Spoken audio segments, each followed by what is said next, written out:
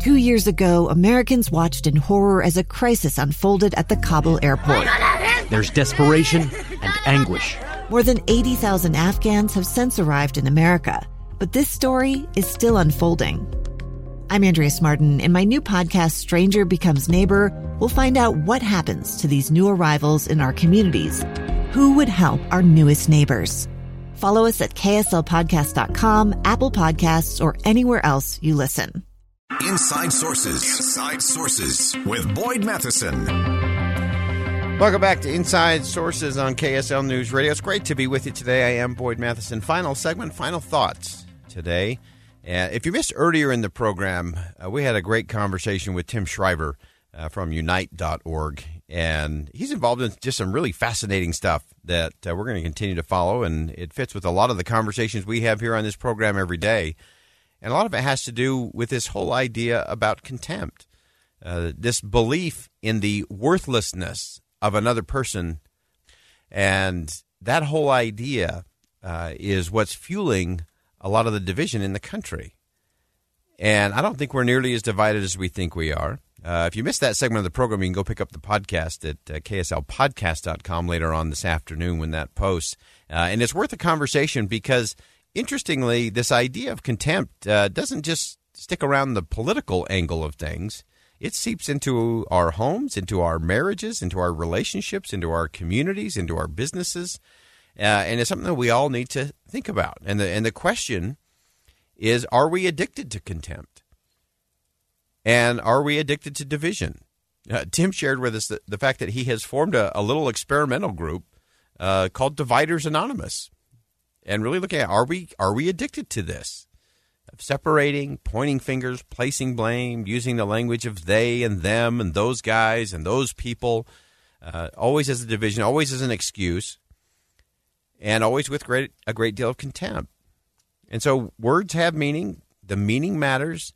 And how we go about it and how we break this cycle and restore dignity to our conversations and elevate our dialogue, is something that matters to me a great deal. And it's something I think about on a regular basis because we have to get that right. Because if we don't get that right, everything else is kind of window dressing. Because if we don't have a core in our society that we value the differences, that we celebrate the differences. Doesn't mean we have to agree. This is not about kumbaya and group hugs. It's also not just about a positive attitude. This is not about glasses that are half full, half empty, or rose-colored. It's about how we talk to each other and communicate with each other. We've been talking about this idea of speaking with excellence. I've looked at a lot of words in my day. I've listened to a lot of speeches, a lot of bad speeches. I've heard some really good ones. I've written a few. And there are a few things I think that are more inspiring than a good one. But sadly, in our soundbite kind of world, and our demonizing and weaponizing of words, where we demonize our opposition, we weaponize their words against them, we use pejoratives to describe who they are or what they think or believe, all of that creates just sort of this sensory overload kind of speaking, as opposed to meaningful, deep, significant, even transformational speaking. We're losing our ability to influence and be influenced by words. So for me, a great speech, especially as we look towards the fall, where we will hear a lot of political speechifying, it's important to look at those words. And how do you create an experience that leads to transformation, a transformation of thought, an elevation of ideas? Some speeches I have found over the years are better read than said, and while others are more powerful to the ear than they are to the eye. I'm one of those who believes PowerPoint should be banned. Sorry, folks. I think it's done great damage to our ability to communicate with each other because it's ruined our speech. We have far too many people with their backs to an audience reading lines off of a big screen. Nothing gets between an audience and a speaker more than a slide deck.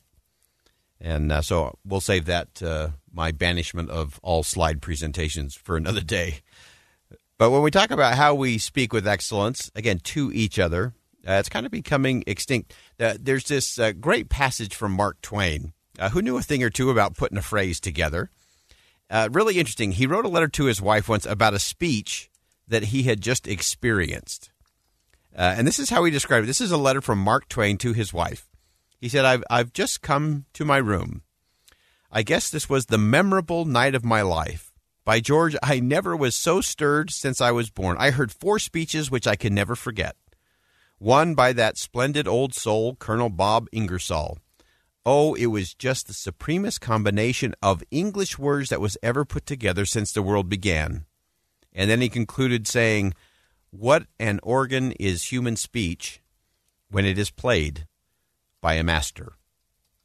And that all of us could be a little more masterful as we speak to one another. And sadly, the path of least resistance for our public discourse today is what I described earlier. You demonize your opponent, you gin up your supporters, you use that anger, fear, frustration, stir the passions, get that divisive language in, use a pejorative to describe the other person.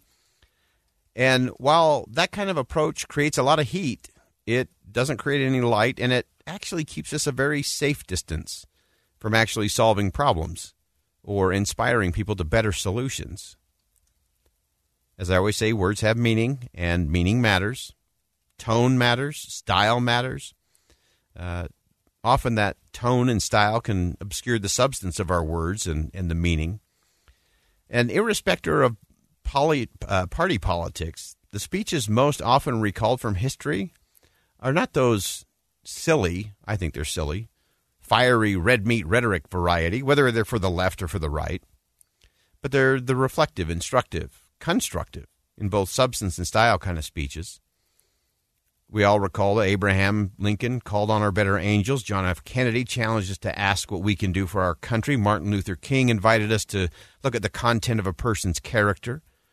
Ironically and even tragically, Bobby Kennedy delivered one of the most powerful speeches ever given, standing in the back of a pickup truck in a hostile environment from scribbled notes, delivering the news of Dr. King's tragic death. He did it from an authentic point of view, having lost his brother, President Kennedy, to an assassin's bullet, and then powerfully issuing an inspired call to unity. And so for me, excellent speeches never require shouts or insults or demonization or self-aggrandizement. The best speakers let the words, the principles, the ideas lift the listeners to higher ground. The right speech, based on the right principles, should actually quicken the heartbeat a little bit, heighten the senses, and cause the listener to lean in with anticipation. Actually, I have to tell you that the greatest compliment I have ever received after giving a speech came from an event I did up near Seattle, Washington. And as I left the stage, this gentleman approached me, and he said very simply, Boyd, thank you for not getting in the way of the message. That was a very high compliment.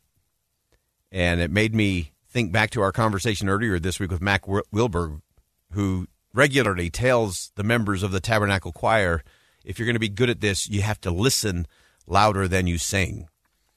And we all could use that in our contempt-filled world if we just listened a little louder than we talked, if we listened and reflected a little more than we posted with exclamation points and all caps. It would change the conversation. It would unite the nation. It'd lead us to higher ground and better solutions to a host of issues that we face in this world. To influence or be influenced by words and ideas, stories, principles, and truth is part of what makes us both human and divine, I believe. And I think it's way past time to re-enthrone superior teaching, civil debate, elevated oratory to the public square. It's a good day for all of us to talk about speaking with excellence.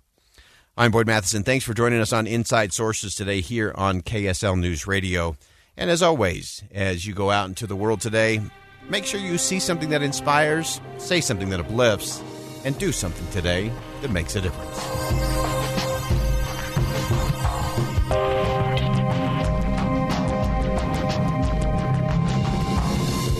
KSL FM Midvale, KSL KSL Salt Lake City. Listen on any smart speaker and in your car at 102.7 FM. KSL News Radio, Utah's all-day companion for news. A gun in the face. Then all of a sudden they all kind of lined up. They pointed their guns at me. And this is the point where I thought, I'm going to die today. Started 2 years of horror for an American in Venezuela. They said, you need to give us your phone and get ready because you're coming with us. I'm Becky Bruce, and I spent a year researching and piecing together Josh and Tammy Holt's story about their ordeal in a notorious prison. That's when everything started to turn bad. We had another pound on the door. Boom, boom, boom. And there was the police once again. You can binge all of the episodes of Hope in Darkness on KSLPodcasts.com or wherever you get your podcasts.